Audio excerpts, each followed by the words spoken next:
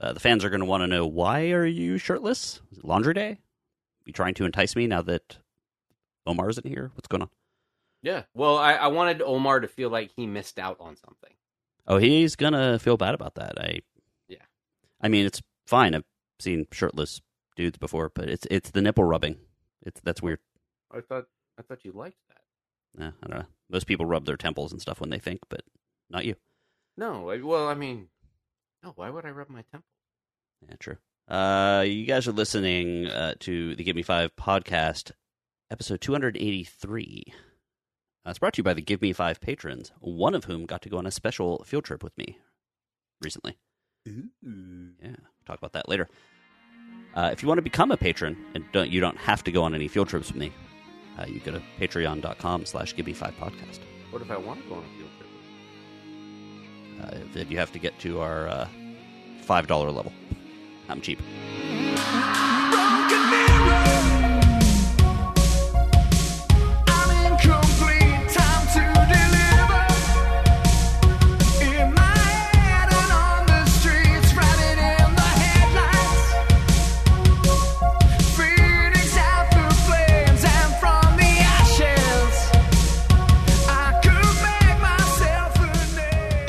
Is the Give Me 5 podcast.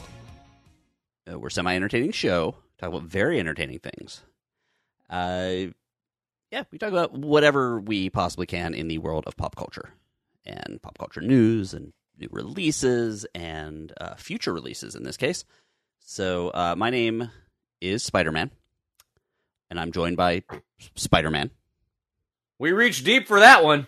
Yeah. Spider-Man, however, is not able to be here.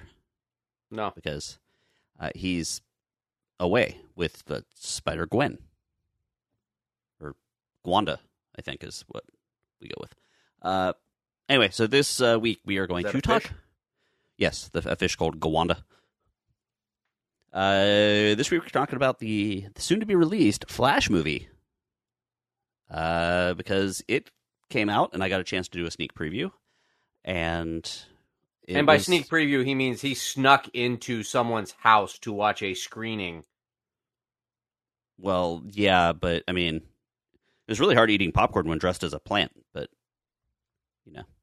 No, I got a chance to do one of the sneak previews through a local comic shop. Actually, I tried to do one 2 weeks ago, but we were like 10 people away from the door when they realized they were full. So we got priority seating for the next one. So I was supposed to do it at the Altamont Mall. I ended up doing it at the Oviedo Mall. Okay. And as a result, I got it. You know, it was interesting because I've done these for a while, but most of the time that I've done the sneak previews, it was before internet made things so easy to pirate. Mm. So they were like super, super worried about that, and like you couldn't have your cell phone like out at all. Like on your lap, nothing. Did they have people walking around watching? The whole time. Nice. I don't know how they saw, but like my because my child has my old cell phone, so it's like bigger than his pocket. So that was just like he put it on his lap. They said no. He put it under his leg. They still said no. So I had to like fill up my pants with like cell phones.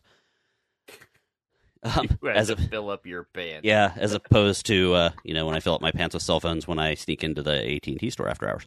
But anyway, so I got a chance to see Flash. We will be talking about that. There will be absolutely zero spoilers on that review because only a few thousand people in the world have seen it. So get a chance to do that. We're also going to talk about Spider-Man Across the Spiderverse. I also wrote Spider-Man like 8 times for some reason. Spider-Man Across the Spiderverse. Yeah, Spider-Man. I copy-pasted the name after typing the name, I guess. We'll hit on the Ted Lasso finale. Series finale, actually. The TV show Fubar, which I just watched the first episode of last night, just so I could chime in as well. Not bad, right? Had it not been 3 a.m. when that first episode got over, I would have been watching the second episode. I really wanted to see it. Mm-hmm. I'm sure they'll get into it, but a lot of aggression on the daughter's part that at the moment seemed a little changed from earlier in the show when you see her. But anyway, we'll talk about that. And a new Cartoon Network series called Unicorn Eternal Warriors. Or Warrior Eternal. Warriors Eternal. Worlds. I wrote it backwards. Yeah, well, that's okay. You at least didn't write Spider-Man 18 times. So, this is a review show, and there's possibly going to be some spoilers. Like Greg said, we will avoid spoilers on Flash, as the movie has actually not been released yet, and no one has had an opportunity to see it. We're not that kind of an asshole. But if we are talking about something that you haven't seen, read, or listened to yet, you might want to use your own discretion. Come back later, pause it, do whatever you want to do. You know, dance with a monkey, watch a movie, read a book, berate Greg while he poops. You know, those kind of things.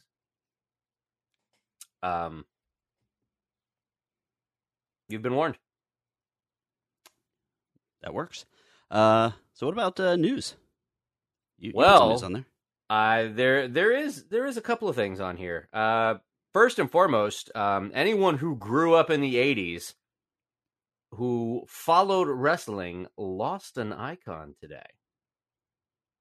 Yes, that's right. The Iron Sheik has passed away. I believe he was 81.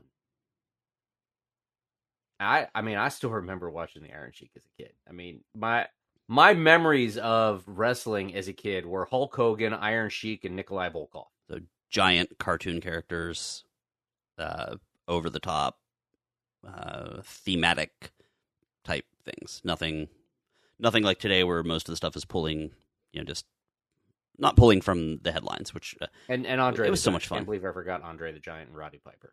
Yeah, true. See, I didn't actually watch wrestling back then. Admittedly, I watched the cartoon about wrestling back then. But I've been extremely obsessed, and I've talked about it on the show, with the biographies of these various people. Particularly the one about Iron Sheik was really good because it goes into the fact that he was in Iran as the bodyguard of the Shah of Iran right before he was deposed and I believe murdered. I don't know exactly what happened. And he was an Olympic athlete. I mean, that dude had an amazing chin when he was younger. I don't know. He just looked like that Atlas guy that used to sell the healthcare weight lifting serums and stuff in the old comic books. But he was pretty much instrumental in making Hulk Hogan who Hulk Hogan became. Oh, absolutely. Any good face to be memorable has to have a solid heel. You can't have one without the other. They have to have someone who plays off of their shtick, so to speak.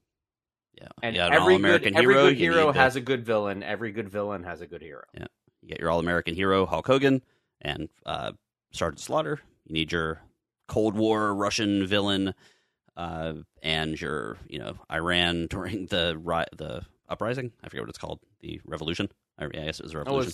Wasn't there the Iran-Contra affair going on then too? No, that was later. That was the trial about what was going on. It was when this was going on, it was the hostage situation. Oh, okay. And of course the revolution when the Shah was overthrown and the Ayatollah Khomeini was put in. So yeah, he never broke character.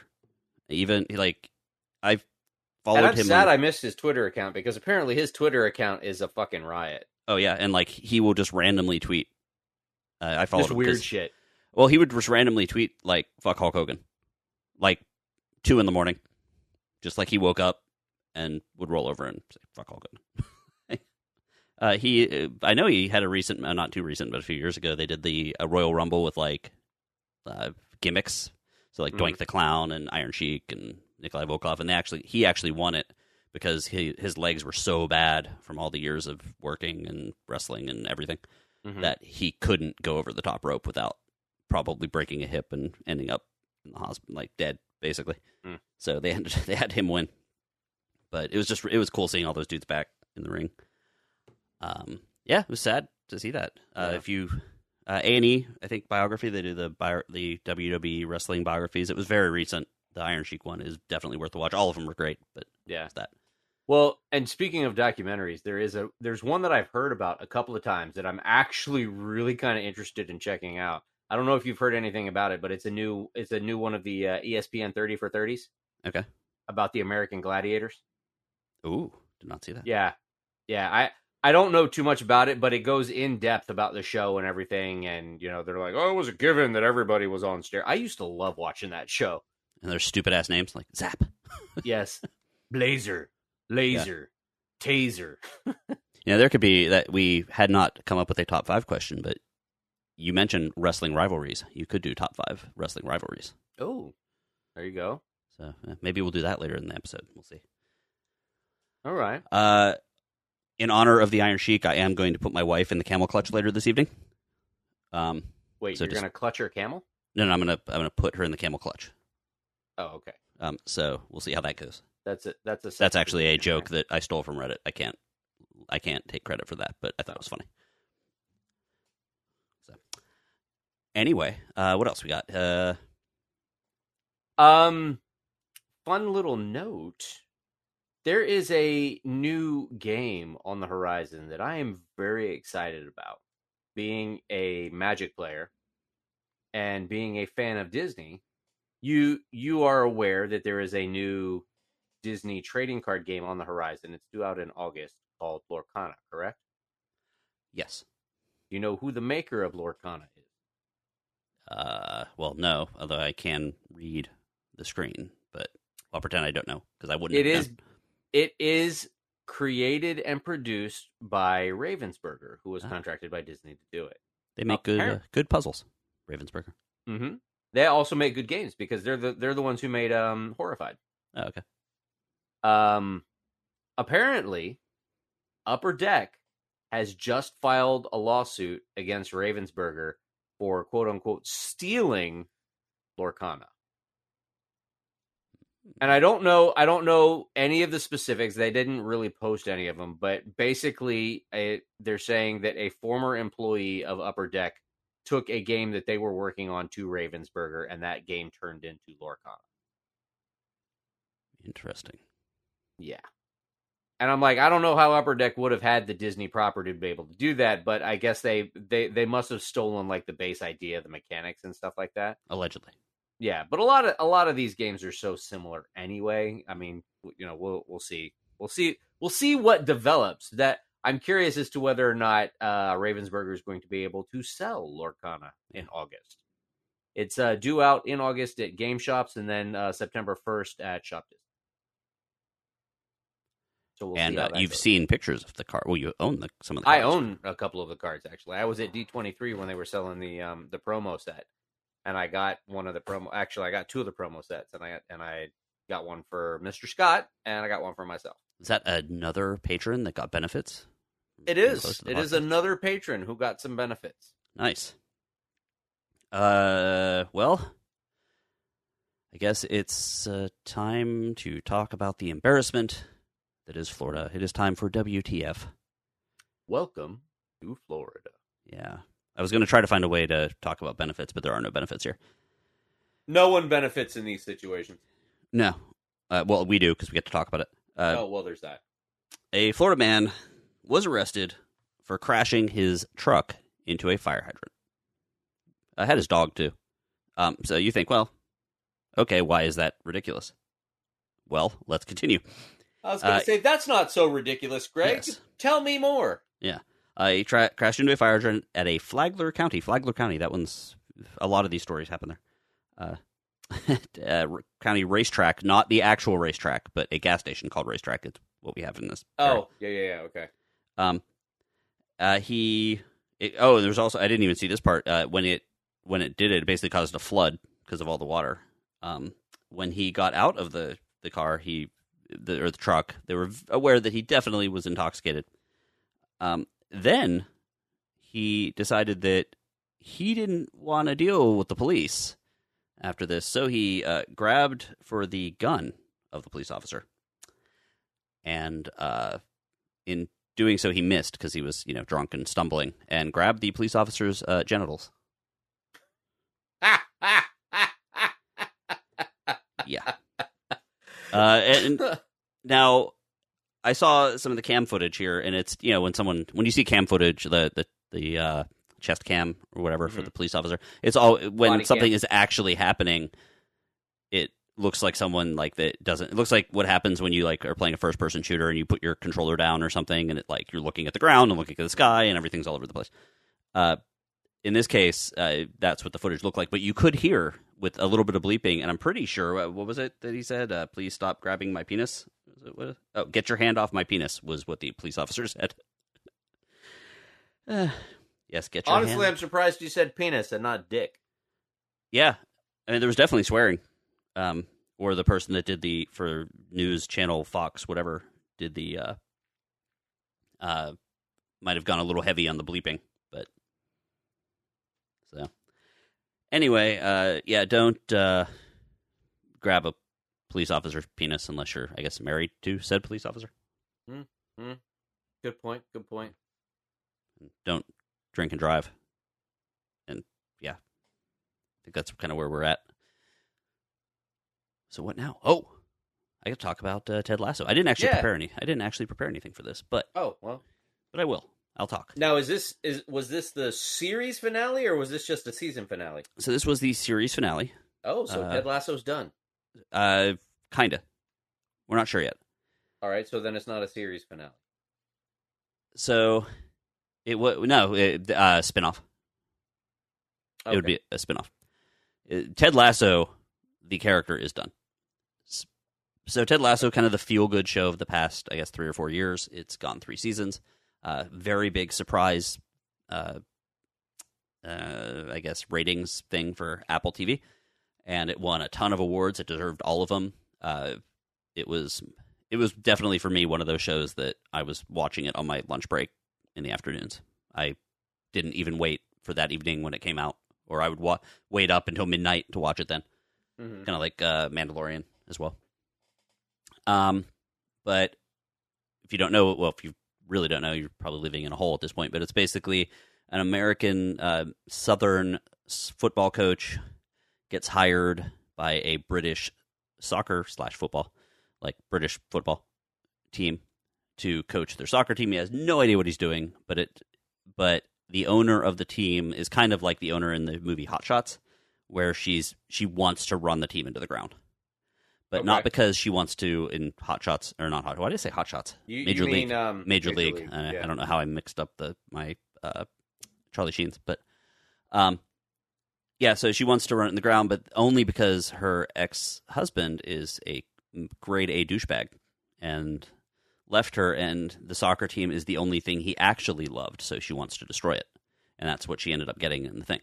Turns out that Ted Lasso is willing to delegate, and which makes this show very realistic because he's kind of the positive person that keeps the team going, and he has actual people that know what they're doing it. I mean, obviously it's a show, so it is what it is. Season 3 definitely it was a longer season, I believe. It cleaned up a lot of the loose ends and stuff like that. And I thought it did a good job. Some people are complaining about it. I'm not sure why. The last episode was good. But I knew it was the last episode, and it's a show because it's a show I love. There was like this kind of overlying sadness over the whole thing, and it's not just because of the Ted Lasso character, but the show did a really good job of making like all of the characters great. Like it wasn't like, yeah, I'll miss Ted Lasso's positiveness. He was going through a divorce at this time, and they did some really good stuff with like his ex-wife and his kid are back in Nebraska, and he's over in England, and the kid is kind of acting out a little bit, and he needs to get back to him. So that's kind of spoilers. That's kind of how it ends. He finishes up the season, but everyone really gets their story. The old owner, I didn't realize it until this season because he's a complete and utter asshole. Always hitting on people. He does the private bar parties, the VIP rooms, so that he can get away from his next wife and like hook up with people, and he's just terrible. He was Giles from Buffy. Like I had really 2 seasons to get to, like you would never recognize him. But I'm like, who plays this guy? And I was like,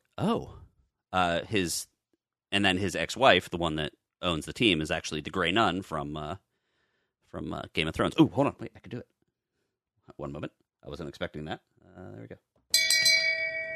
Shame. There we go. Shame. Shame. So Nice. her. Yeah. She's great. Keely is well, I'm not going to go through all the characters, but everyone has their story. But the team themselves, there are so many great characters in there that I'm going to miss them. Like, I kind of feel like Ted Lasso's story finished. But the individual players on the team, like some of them, I think we were only just touching the story. Like, there's a character I love, is Sam Obasanya. He's like a Nigerian player. And his whole story was that one of the companies that wants to sponsor the team and get their name on the front of the jersey, like, decimated his home country to basically destroyed it ecologically for oil. There's no real company names or anything, obviously. And they want to sponsor it. So, like, he has, like, this thing where it's like, this one mid-level player on the team, should he have a say in who's sponsoring the team? And because of that, like, this billionaire comes in and is like, I want you to, because of what you did, I want you to play for our team. But he's a dick, too. So, like, there's like, a lot of really, like, cool interplay, and makes, like, these characters really, really good. Mm-hmm. The pretty boy character, like, his is Jamie Tart, and of course, this because of when the show came out, all of the people in the stands, whenever he's got the ball, they're like, Jamie Tart, Jamie Tart, like the British soccer chants. Okay. And he starts off as like the pretty boy. He, he's always give me the ball, that kind of thing, and he has this, and his turnaround is great throughout the show. Roy Kent is the standout. People love him because he's just this gruff, angry, former, like, soccer player that just everyone was scared of. And he's known for just being like, fuck. He has a great story arc. So all of them really do. And I think this is based on today. There's a character played by comedian / actor Nick Muhammad. And he started off, he was like the kit man, the guy that gets the lockers all set up and washes the jerseys and all that stuff. Right. But it turns out he knows a lot about soccer. And then he gets too big for his britches and decides to go work for the other team. And then he's part of that, like, going to the VIP room to hook up with somebody. And he quits the team and comes back as the kit man again. But his character had a great arc. And then today he actually tweeted something about, like, how Ted Lasso, the show, specifically left a lot of threads open for the potential of spin-offs. And he did the little emoji, I think, if I remember correctly, of the big wide eyes, like, ugh. So, hopefully there will be more, because I just love all the characters. I've seen season 1 and 2, I think, 3 times each. So, looking forward to more if there's an opportunity. Excellent. Yeah. That sounds like a lot of fun. Worth the week. It's just like, while I did mention, some things that involve protest and stuff like that, the show exists in a very different world, a very brightly colored, positive world with dark edges, but it's kind of like the dark edges like we joke around on the podcast. Like, well, this isn't a joke, but saying, like, Omar was caught in a room full of naked llamas, that kind of thing. Like, there's the occasional, like, that happened. Yeah, it's got those kind of jokes where, like, there's the assistant coach is, like, very sexually ambiguous, and, like, they just kind of accept it. Okay.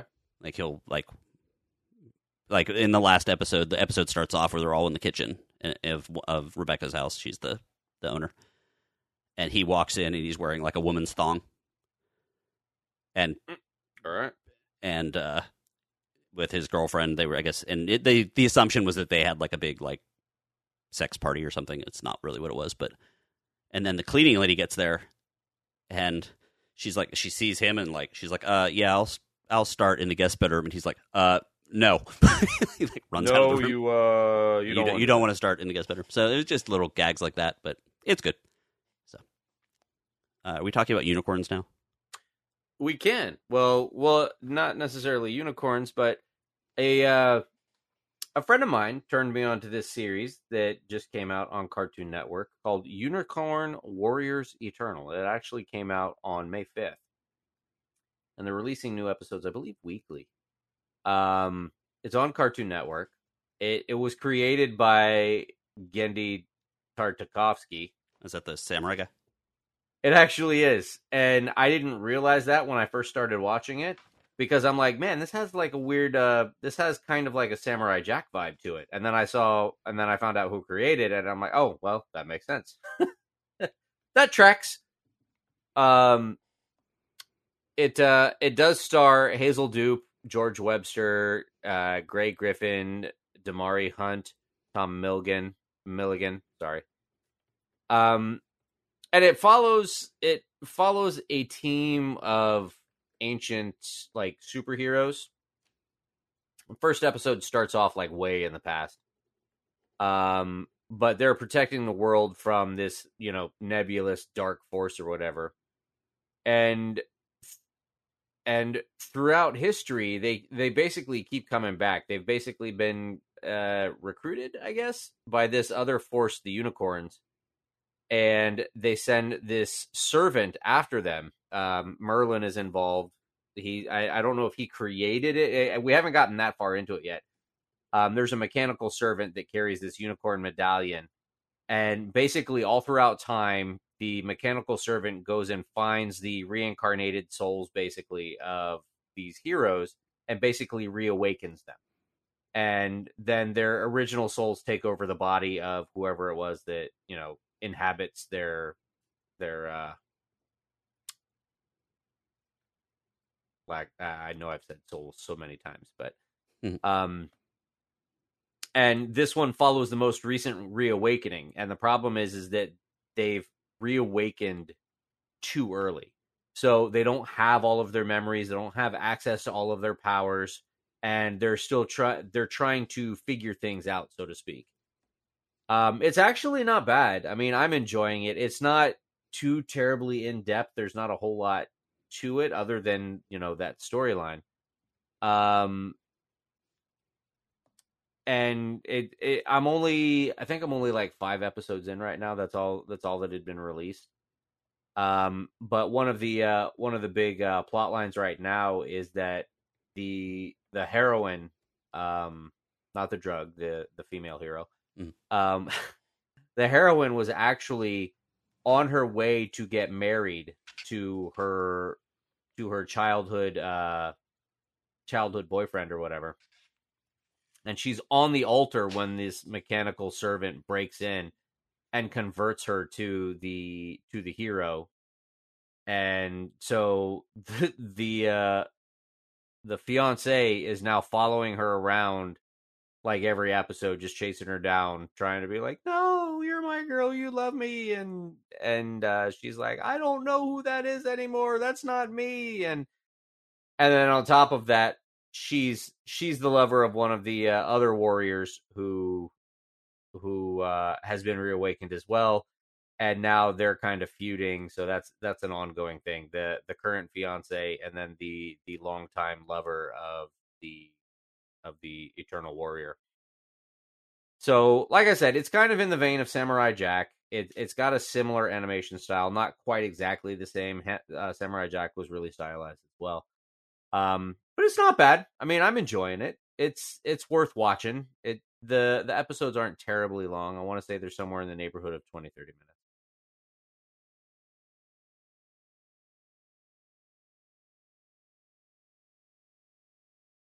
I believe you're muted. I am muted. As you're just talking away, and I was saying to no one at all. Actually, saying to my empty room. And I've been on a bit of an animation kick recently. Oh, okay. And because I've been watching, as I told you before, the Rebels episodes just to get ready for Ahsoka. Saw a new commercial for Ahsoka this evening. Actually, it was during the NBA Finals, and better than the game, mind you. Did Denver win? I turned it off because I switched my cable to internet cable, so I didn't want to be, ruining our bandwidth. But they were down by like 14, so yeah, with like a minute and 44 seconds left. So yeah, it wasn't looking good. Yeah. So anyway, speaking of animation, we will talk about Spider-Man Across the Spiderverse, which came out this past weekend. Somehow I didn't copy that over, but directed by Joaquim dos Santos, brother of Joaquim Uno Santos, maybe? I don't know. Kemp Powers and Justin K. Thompson, starring Shameik Moore as of course, Miles Morales. Brian Tyree Henley, Haley Steinfeld, who plays Spider-Gwen, but as I told you earlier, also is one of the many characters in this that have also been other characters in, actually Brian Tyree Henley as well, in the Marvel Universe, so it's kind of interesting. She's Kate Bishop. Brian Tyree Henry is the IKEA Eternal guy. Mm-hmm.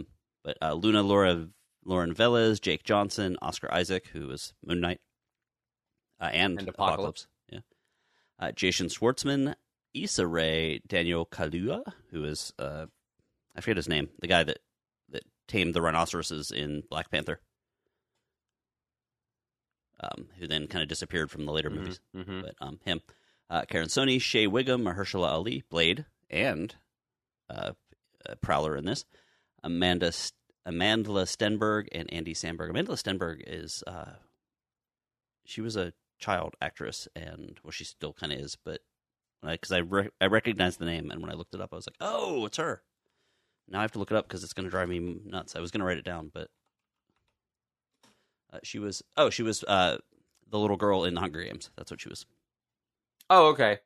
Rue. Yeah, she was Rue. So anyway, if you saw Spider-Man Across the Spider-Verse, or the first one, Into the Spider-Verse, it was a very interesting movie above and beyond. It had a very cool style. So it gave some people in this particular chat headaches. But it really, I mean, I think that year it was definitely my number one animated movie of that year. But I think it ended up being in my top one or two movies that year in general. And I'm always interested as how this stuff will hold up, because that one, like, I've watched that movie probably more than any other movie since that point, because I put it on a lot just when I'm working and stuff like that. Honestly, it's again soundtrack based, but my kid loves it too, so I put it to that. So anyway, I was very interested in how they're going to do this, because that movie had so much stuff crammed into it, so many in-jokes, so many different Spider-Men, of course, all that stuff. I was very interested to see what they did. Did I actually do the synopsis? I didn't. Oh my god, I'm terrible. Miles Morales catapult. Did I do that? I don't remember. I don't think so. Okay, yeah, I didn't think so either. I had it highlighted as if I did, but Miles Morales catapults across the multiverse, where he encounters a team of spider people charged with protecting its very existence. When the heroes clash on how to handle the new threat, Miles must redefine what it means to be a hero. So, yeah, there's just a bunch of Spider-Man, and for some reason, almost every Spider-Man has been contacted for this, including Spider-Gwen, but not Miles Morales. And I don't know if this was a YouTube video thing, but I'm going to brag on my kid here, because we watched the original one before, and he called the plot of this movie based on watching the previous movie. Really? Yep. So he's watching the movie, Done. and Miles gets bitten by the spider, right? And when he goes back to get the spider, because he's trying to figure out what happened to him and like why he's not feeling well, he gets to it and it glitches, like it's when it's on the screen. And it does this like weird, like pixelated paper square thing. So that happens, and Ethan looks at me and he's like, "That spider's not from this universe. That's probably what this next movie is going to be about." Dang. So Miles Morales in this movie is not contacted by the spider thing, because he is one of the anomalies, because he got bitten by a spider from a different universe.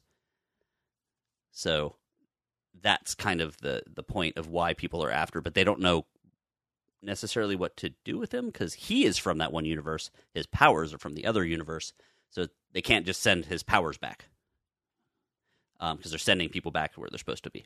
So it's really good. There's a ton of just fun little cameos. There's I'll start with my favorite one.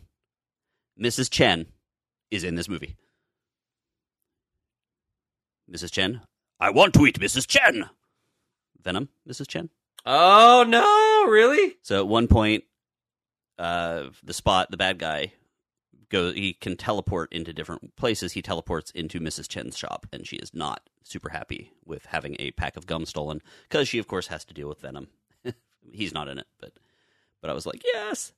So the whole point of this movie, by the way, is that there are certain things that always have to happen. It is considered a canon event, regardless of any universe.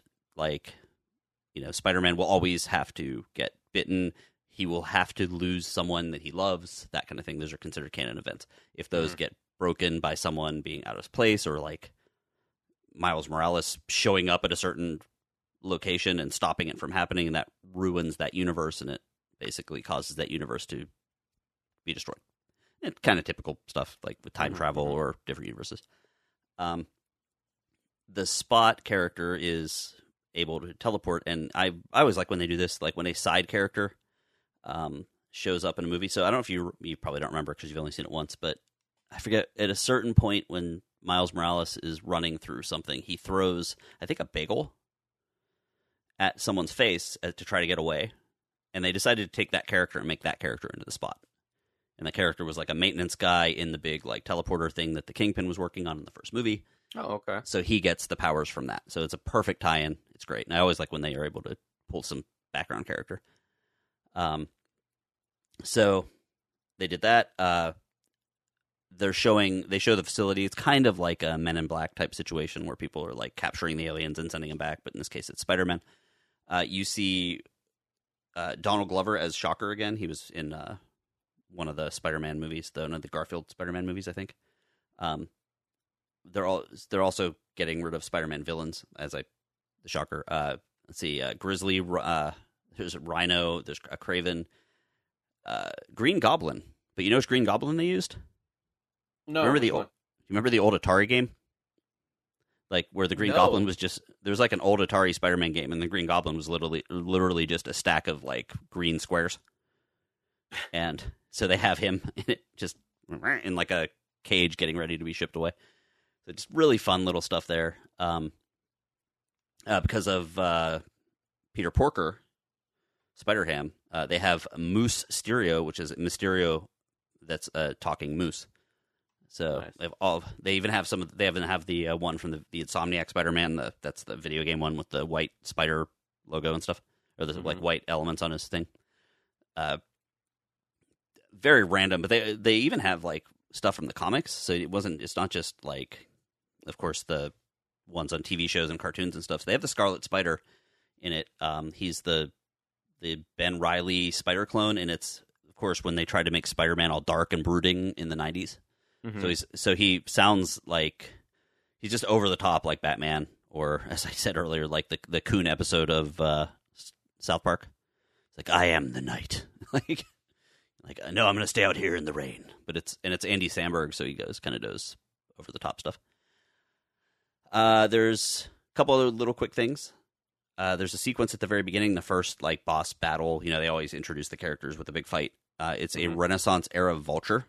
Oh, nice. Yeah, I think I've seen the figure, like the pop figure at like Target and what. Oh wow, I didn't actually see that. It's cool. So he of course looks like he's on parchment the whole time, and like all of his weapons and stuff like have gears and ropes, and it's really cool.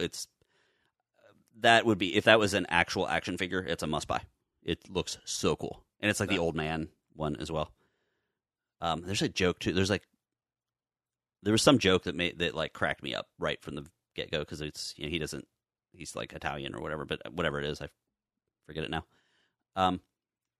So I forget where I started with that, but that was it. There's a Lego sequence in it as well, and the Lego sequence actually had a really cool story behind it. Where when the first teaser trailer came out, some kid that liked doing stop motion, he was like 14 years old, he liked doing stop motion Lego stuff, did it and like recreated the trailer in Legos, and it kind of blew up on the internet. So the people that worked on this movie actually called him and added in a whole sequence of Lego stop motion that this kid shot. 14-year-old, him and his dad did a part, and the as is went right into the movie. Wow. Yeah, that's awesome. It's really cool. And of course, the people behind this movie is Phil Lord, who did the Lego movie. So there's a little bit there. Also introduced the punk Spider-Man, who is probably the one figure I'll actually get from this line, speaking of Legends. But the Punk Spider-Man, love him. That's Daniel Kaluuya who plays him. But he has one of my favorite lines in the movie. He's like over the top punk. So at one point, they're like, hey, we got to gang together to do this. And he's like, I don't believe in teams. And Spider-Gwen's like, you're in a band. It's like, I don't believe in consistency. I was like, that's like every punk person I've ever met. Like, I want to be different. And why do you look like all of your friends? Different from you. Like, no. But anyway, it was great. It had the second biggest opening of 2023. Oh, nice. What was the first biggest? Who has the first biggest opening? Omar. Yeah, that's great. Yeah! Mario was number one. Okay. It's actually already like reached, I think, the full numbers that the original one made. No, it's not that. But it's doing bang up business. Like, it's already paid its budget, and it hasn't even opened in another place that it's going to be huge in, and that's Japan. Oh yeah. And there's actually an Indian Spider-Man who's really cool. He's actually a great character. He's fun. He uses one of those, that string with the like little like cup thing that you can like flip it around and stuff. Like you see people playing with it like street. No, it's like a toy that people will like. It's got like a spool almost, and you got a string, and you can like flip it up in the air and catch it and stuff. Like that's yeah. Like you see it at like Renaissance fairs and street fairs, or even Cirque du Soleil. They do. Yeah. So he's like, that's his weapon instead of like spider shooters. It's he's a great character as well. But so that when that movie opens up in the East, it will do even more. But one bad side, had no idea this was a part two, I knew it was a part two. Had no idea this was a part one of two. Gotcha. Because I'm sitting there watching, I'm like, this is really, like, it was good. I'm like, this is really long for a movie, and we're nowhere near cleaning this up, because they introduced a brand new character, like, right at the end. Or reintroduced, technically. The Prowler shows up at the end. Spoiler, but it's different. Oh my god, thanks for the warning, you dick. Yeah, I know. So, like, he shows up at the end, I'm like, okay, well, why are they doing this now? The movie's about, like, that's like a whole other hour. And then it says, then something happens, and it's like, to be continued. I'm like, huh? And I thought because this movie has like all sorts of weird, fun little in-jokes that like Spider-Man was going to swing in and be like, no, never mind. Forget it. Yeah, but no, apparently it is going to. The next one comes out. It is a planned trilogy. The next one will come out in March. So almost have to wait a year on that. And I'm excited about it. I will definitely watch this one a bunch too, because there's a million things to see, and it's just a beautifully done movie. Hell yeah! And now, that's awesome. Do you have anything else, or is it? I do. I actually started watching a new series on Netflix. Oh yeah, that I was kind of interested in, and it stars Arnold Schwarzenegger, so it's on Netflix. It was released May 25th. The series is called Fubar. And it also stars Monica Barbaro, Milan Carter, Gabriel Luna, Fortune Feimster, Travis Van Winkle, Fabiana Udenio, Barbara Eve Harris, Aparna Brielle, Jay Baruchel, Scott Thompson, Andy Buckley. The basic premise is that Arnold Schwarzenegger plays a CIA operative who is retiring and ends up discovering a family secret when he's called back into the field for one last job. Dun, dun, dun. Man, I'm supposed to retire this week. All right, Murtaugh. That's what a movie they should do, is a movie where it's all characters that were supposed to retire, like Dante from Clerks, or wasn't supposed to be there that day. Mm-hmm. Officer Murtaugh from Lethal Weapon. Like any number of horror people, like they can do that and like figure out who dies first. Yep. Versus John Wick. Now, versus John Wick. Have you seen the clip with Thanos taking the Infinity Stone? It was a Instagram video or something that I saw where they hide the Infinity Stone in a dog, and Thanos just kills the dog to take the stone. And he's like, "Ah, you just hit it in a dog? I'll kill the dog." And he takes it. He's like, "I will rule the universe now." And then some guy walks in, and John Wick goes, "Hey, has anybody seen my dog?" And Thanos is like, "What?" Yeah. I think you did send that to me, actually. Yeah. So I actually am really enjoying this show. I know that you said you only watched the first episode, but I did watch the first episode because, I love Arnold Schwarzenegger. Yeah, T2 is one of my all-time favorite movies, so... Yeah, and that one's a great. That's one that's routinely thrown up as one where the sequel is better than the original. Yep. But the series is actually pretty good. Like I said, I'm enjoying it. It draws you in from the first episode, and I mean, we're gonna give you a little bit of a spoiler here, but I mean, in the first episode, the family secret that he finds out is, his family has thought for years that he was just selling gym equipment, and he finds out that his daughter is actually an agent as well. And, that for years they've been trying to keep them apart and not have them on the same mission, but they're both top agents in their field. They both work out of the same field office, and they live in the same city. So he's finding out that they've been hiding it from him, and the way he finds out is he goes on this mission to take down one of the drug lords that he helped put into power, accidentally, kind of. And as he's there, he finds out that his daughter is actually on assignment there, and her cover's been blown, and he's there to try and extract her. But they don't tell him that it's his daughter until he gets there and sees her like in a fighting ring, as she's like roughing it up with all the henchmen at this drug lord's compound. And all the hijinks that ensue from there. It's like I said, it's actually a pretty enjoyable show. I'm having a lot of fun watching it. And what are you thinking about it, Greg? So I started watching it last night. It was going to be the last thing I watched that evening. In preparation for this, definitely had I would say a True Lies vibe to it. In some way. I always like that family life of the spy type show. Loved the first episode. I thought that the daughter was a little bit harsh when she found out the truth, considering that she's doing the exact same. Considering she's doing the same thing, and and they should both understand, that their job is literally the end of the world. So, wow, you missed my ballet recital, and I wasn't mad at you when you were supposed to be selling exercise equipment on the road. But now that I know you were saving the world, fuck you, Dad. Yeah. So that was a little bit weird, but of course it would hurt. I think it would have kind of hurt the storyline if they didn't have that aggression towards each other. Right. And I don't know where the show is going, but after that first episode, I was like, I kind of want to watch more. But I looked at the clock; it was like 3 a.m. I'm like, that's not a good idea. You're like, I gotta cut this short. Yeah, I mean, and now I'm here forced to talk to you instead of watching the rest of it. So you suck. Not as well as you do. True. Yeah, I'll accept that. I was trying to figure out, like, well, yeah, I'm good at that too. Okay, but no, it's fun and it's great.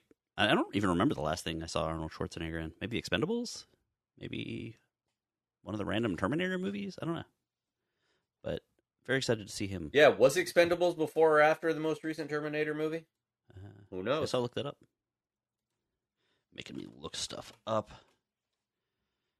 It's funny that you say that. When I went to IMDb, the very first thing is Expendables 4. Ooh. Let's see. The last thing he was in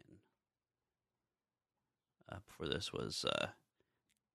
he's going to be in Kung Fury 2, whatever that is. Little Demon? He was a voice. Voice of Predator. Terminator Dark Fate was the last thing he was in. Why didn't they advertising that as a bigger deal? Last thing he was on screen in was in 2019. Well, I mean, that was 4 years ago. But it's not like it was like a decade and a half. I mean, it's like the biggest actor on the planet for a while. And a governor? Whatever. I don't know.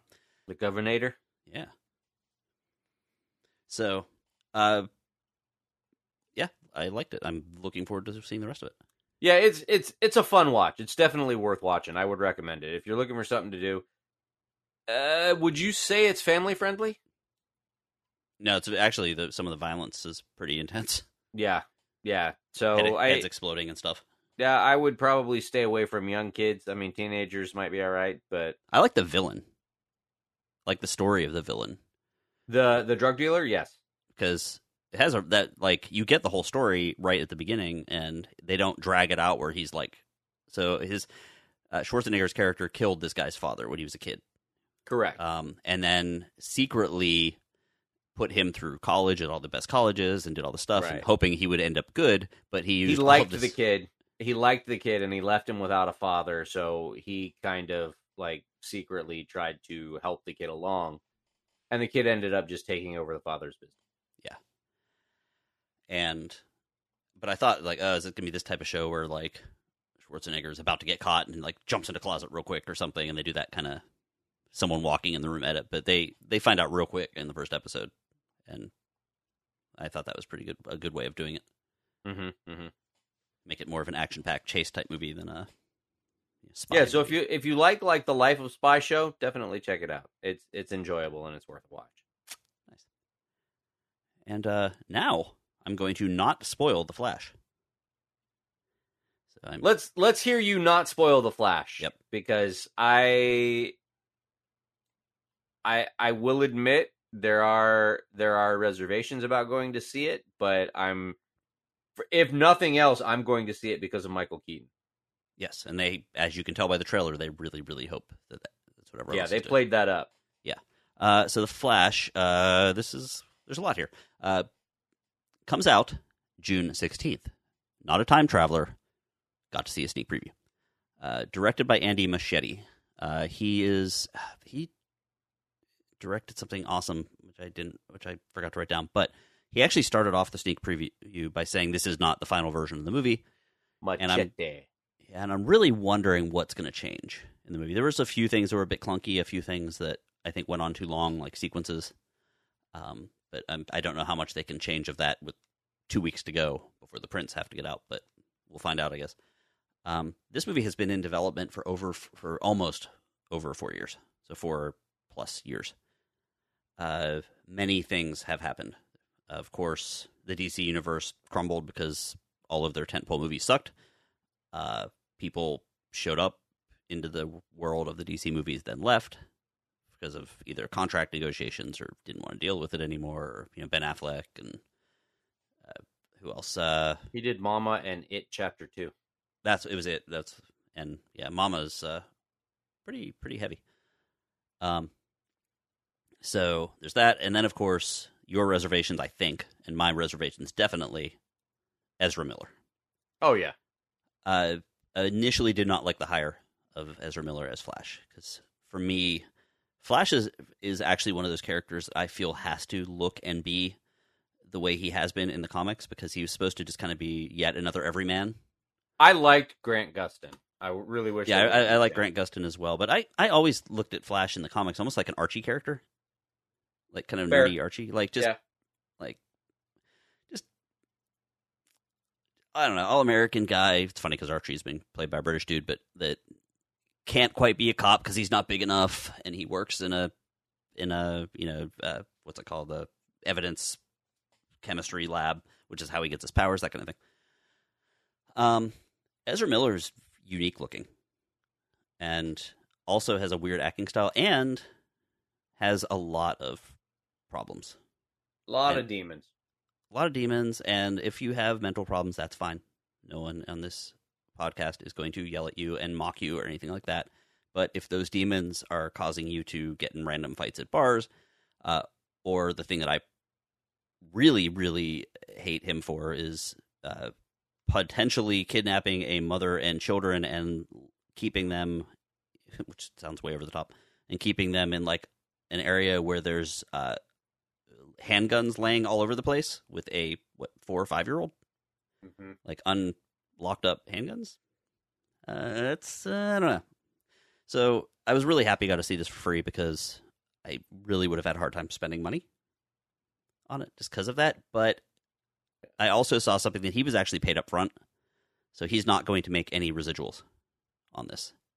So you can safely go see the movie not knowing that a percentage of your ticket is going to him. Right. And also, like I've said multiple times in the past, I mean, this was already filmed. It was already in production.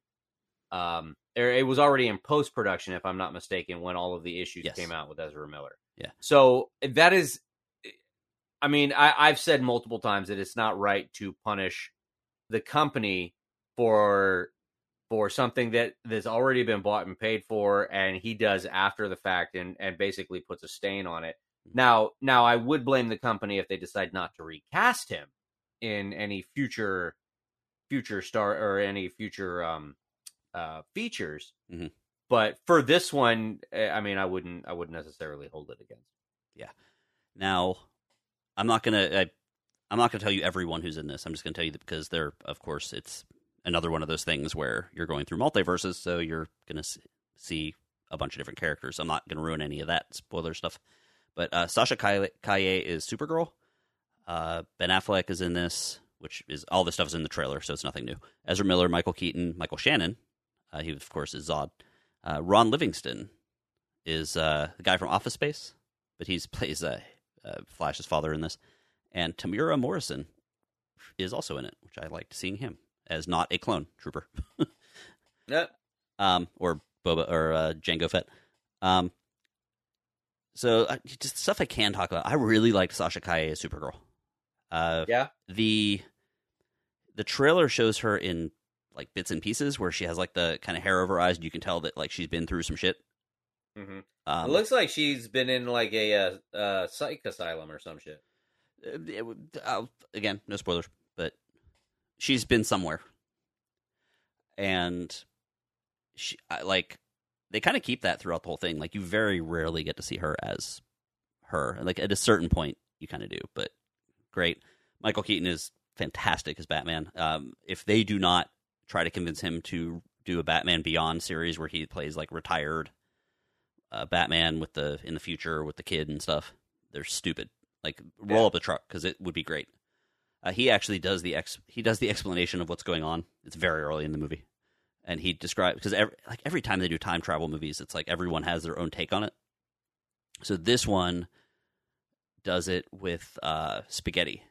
He's like, time could be like this. He puts like hard spaghetti down, and then he shows the spaghetti bowl, and he's like, but as time continues, you start seeing those inflection points where one piece of spaghetti crosses over the other one. So it's kind of like the Marvel one where you see what's her face, the bald karate woman showing the lines breaking off into space. Yeah. Oh God. Like the master or the ancient one or something. Yeah, the ancient one. So it's similar to that, but this is with spaghetti, so it's good. The movie's great. I mean, and honestly, you just heard my entire tirade, both of our tirades. Ezra Miller's fantastic in it. Likeable, both of them are. Because in the trailer you see there's two of them, and there's an interesting reason as to why. So that's all great. I can say babies. Babies. Okay. Let's see what else. There's a very weird moment at the end where I'm like, what are they doing? And then it turned into a wow moment. So I thought that was very interesting. I do not know how they're going to show it because I think one of the limitations of this sneak preview thing was that there wasn't enough forewarning as to what was happening in that weird moment. So it didn't quite happen with a card that says like, insert missing scene here kind of thing, but like there's a very drastic change in what's going on. And I was like, oh, okay.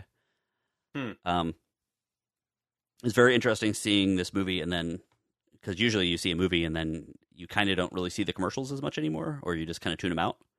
But there's still a heavy amount of these commercials on. It was very interesting seeing the movie and then seeing the commercials for the movie and seeing like exactly how they're throwing you with what they're showing on the screen. And my kid, of course, was like, that's weird. That part's from this part and that part's from this part. They weren't there at the same time. I'm like, yeah, trailers will do that. And I think that he actually is a little angry now. It's like, commercials manipulate you. About time you learned that, boy. Yeah, that's the point, bud. Yeah, right? Like, now, if you'll excuse me, I'm going to have a delicious Diet Coke. It's refreshing. I munch on some Doritos. Yeah, exactly. Cool Ranch. The best type of Dorito, by the way. Uh-oh. Yeah, I don't know that I can argue that. Okay. I don't dislike... Well, there's some I dislike, but Cool Ranch is my favorite. Let's see what else. There, of course, are your surprises. There's definitely a pretty decent amount of humor in it, and you can tell that they took... Anytime I saw something in this movie where I was like, well, that was silly. Like, how would that happen, or this? You could tell that they've taken this 4 years and have everything that happens for a reason. Like, camera shots. There'll be the camera shot on something, and it's like, okay, that's going to play a part of something. Like, stuff that in a superhero movie is like, you're like, why are they spending so much time on this? Like, why would they? No wonder this movie's so long. And then later on, you're like, oh, that's what's going to happen. So I thought that was really cool. Okay. So, it's when I came out of it, I think I gave it a pretty hard A minus.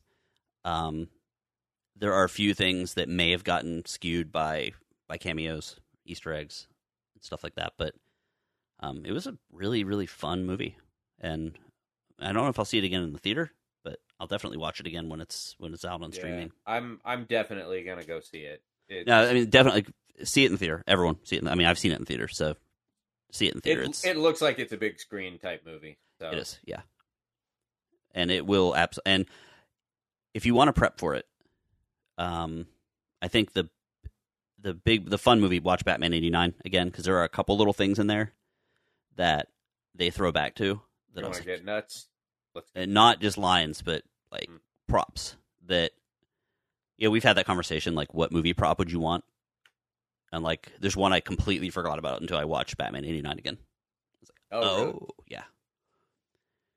So, I'll tell you off air. Okay. But yeah, it's great. So if you have not, if you are into The Flash, and you can get, if you're into comic movies or just big budget summer movies, give it a chance. I think you'll like it. Excellent. Yeah, I'm looking forward to it. But I think that is going to wrap us up this week. Yeah, I did actually. Are we doing the top 5? Because I did do one. Oh, well, I haven't. No, I didn't do it while we were talking. Well, can I just do it then? Oh yeah, you didn't. You can just say if you agree or don't agree. How about that? Okay. And if I come up with one, I'll mention it. Yeah. So mine might be a little bit different than what yours is, but we mentioned top 5. Usually, when it's harder to do it when certain other hosts aren't here because of just division of labor and stuff. But we did not. But then we mentioned wrestling, or Rob mentioned wrestling rivalries, and I was like, wow, that's a good idea. We can do that for a top 5. So top 5 wrestling rivalries. In honor of the Iron... Oops, I'm going backwards. This one is probably the one that may or may not get bumped, but my honorable mention is going to be Edge and Christian, and then versus the Dudleys and versus the Hardys. That's why it's an honorable mention, because it's a 3-way thing, and they basically invented the hardcore like ladder matches and TLC, and I love those. And Edge is still one of my all-time favorite wrestlers. Rumor that he may be retiring for real. Because he said he wants to retire in Toronto, and they're going back to Toronto in the very near future. So if you are an Edge fan, you can check that out. But my actual top 5, this one I was kind of on the fence about, but I didn't get him in there at all. So Cena versus Orton. I thought that Orton has been a good guy and a bad guy, Randy Orton, but I always liked when he antagonized John Cena. But that one's kind of up in the air because I also don't have The Rock in here at all, which is a problem. Number 4 should probably be higher, but Stone Cold versus McMahon. Okay. It fell a little bit just because of I like the boss employee kind of fight thing, but Stone Cold could very clearly kick his ass, so they definitely had to go out of the realm and just torture him a little. Number 3, Hitman Bret Hart versus HBK Shawn Michaels. Huge rivalry, and of course part of a giant conspiracy theory. Actually, it wasn't a conspiracy theory; it was real. But the Montreal Screwjob, I believe it is called. Yep. Huge deal. Look it up. Documentaries are made about it. So that's Right, that's 3. 2, Undertaker versus Kane. Okay. So I like the dark stuff. And then my number 1, Hulk Hogan versus the Iron Sheik. And I know Andre the Giant needs to be in there too, but Andre the Giant was always...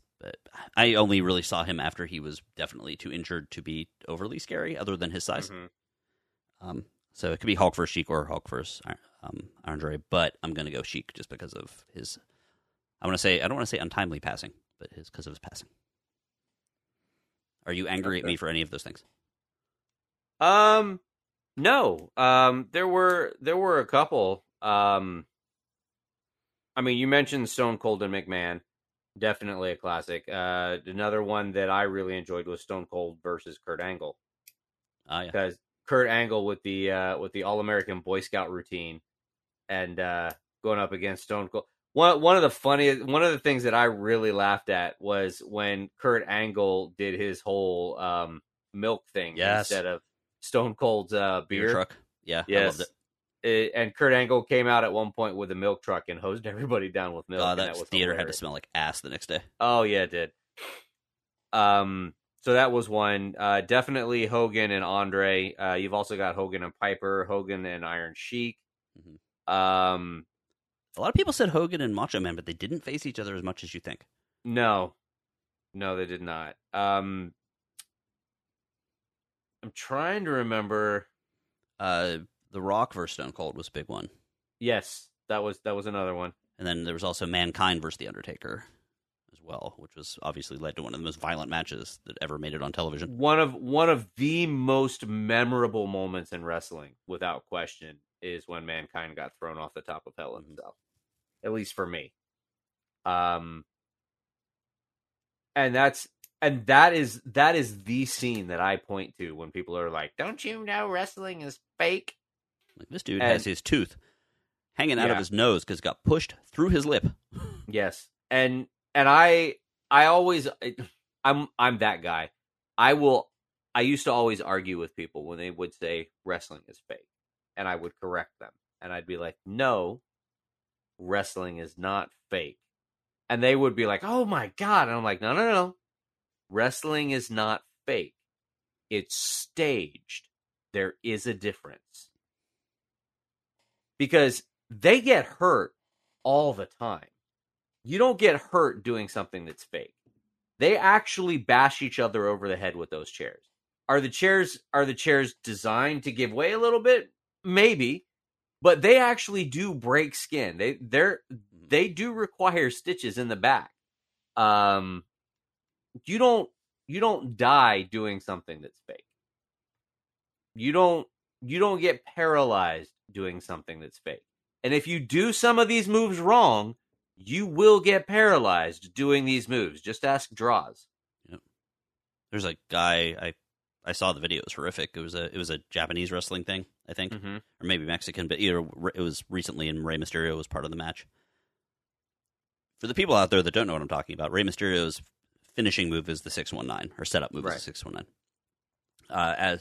Where the guy falls on the ropes, draped over the ropes with his arms, and then Rey Mysterio swings around the ropes and kicks him in the face. A guy fell on his way down, complete fluke. The top of his forehead caught the rope above the one he was about to land on, so the top rope, I think, and it broke his neck. So when he laid there, it looked like he was getting ready for the move, but he was actually dead in the ring, which is crazy. And he was like one of the top. I think he was Mexican, maybe he was a Mexican wrestler, but either way, he was like one of the top Mexican wrestlers, and he died like in the ring in front of everybody, which is crazy. Same thing with Owen Hart. Now, that wasn't during a wrestling move. He was actually being lowered from the ceiling when his harness broke, and he fell, I think, like 30 to 50 feet. And it was 100 foot. It was 100 foot to this top, I think. I just right, literally, but I literally watched the documentary. He was already being lowered down. He was partway down when his harness broke, and he fell the rest of the way. And the first thing he hit was his head on the turnbuckle, and he died like in the ring instantly. Yeah, it was, and they didn't stop the show. There's a documentary on that, on Hulu. I just watched it last night, actually. It was a pay-per-view event, and they may not have stopped the show, but they also did not show it. It wasn't one of those things where they kept the cameras on him. The cameras kind of went away. There's no footage of it. Right. You can't find any footage of it anywhere. I mean, it's kind of like the Damar Hamlin thing. Like, as soon as they realized that something was wrong, it was like, okay, no, we don't need to see this. Yeah, if you look up, if you have Hulu, you have the access to this. It's the Dark Side of Wrestling. I think it was a season 2 episode about it, and they showed the clip. It was because it had the wrong. The whole thing happened. It was because he had the wrong clip on there. Because the people at wrestling didn't like in the previous times that he had done it that it took him a long time to unclasp the correct clip from his back. So they used a quick release one that because the nub that, like, you know, when you close like a lock, the little nub that goes into the lock part, because it didn't because it had to be quick release, it wasn't as long as it should have been, so you could actually dislodge it easily. So what they think happened was he was trying to adjust his cape. The referee that was in the ring said that his last words were "look out." So in his last moment, he was trying to, because he was about to land on the referee.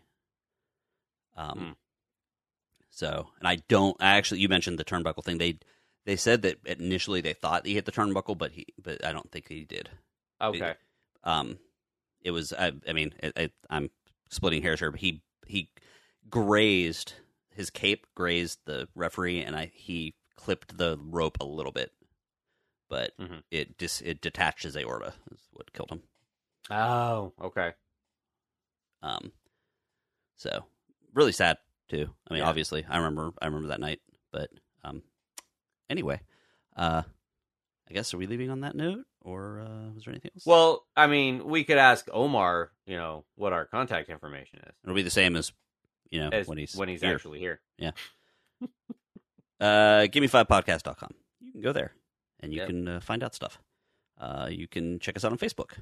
Instagram, I occasionally will throw some stuff up there. Usually pictures of me looking at albums at the record store, because I use our Instagram as my main Instagram too. So, but I try to keep it podcast centric. And of course, if you want to help, you can always go on iTunes or whatever podcast software you're using. Give us a comment. Give us like lots of stars. If they allow you to give 5 stars, I want you to give me like 7. We want all the stars. Yeah, all the stars. If you give us 69 stars, you'll get a visit from Omar. Yeah. That's all I got. Yeah. Well, guys, that's going to do it for us tonight. And remember, like I always say, Marco. Spider-Man. Polo.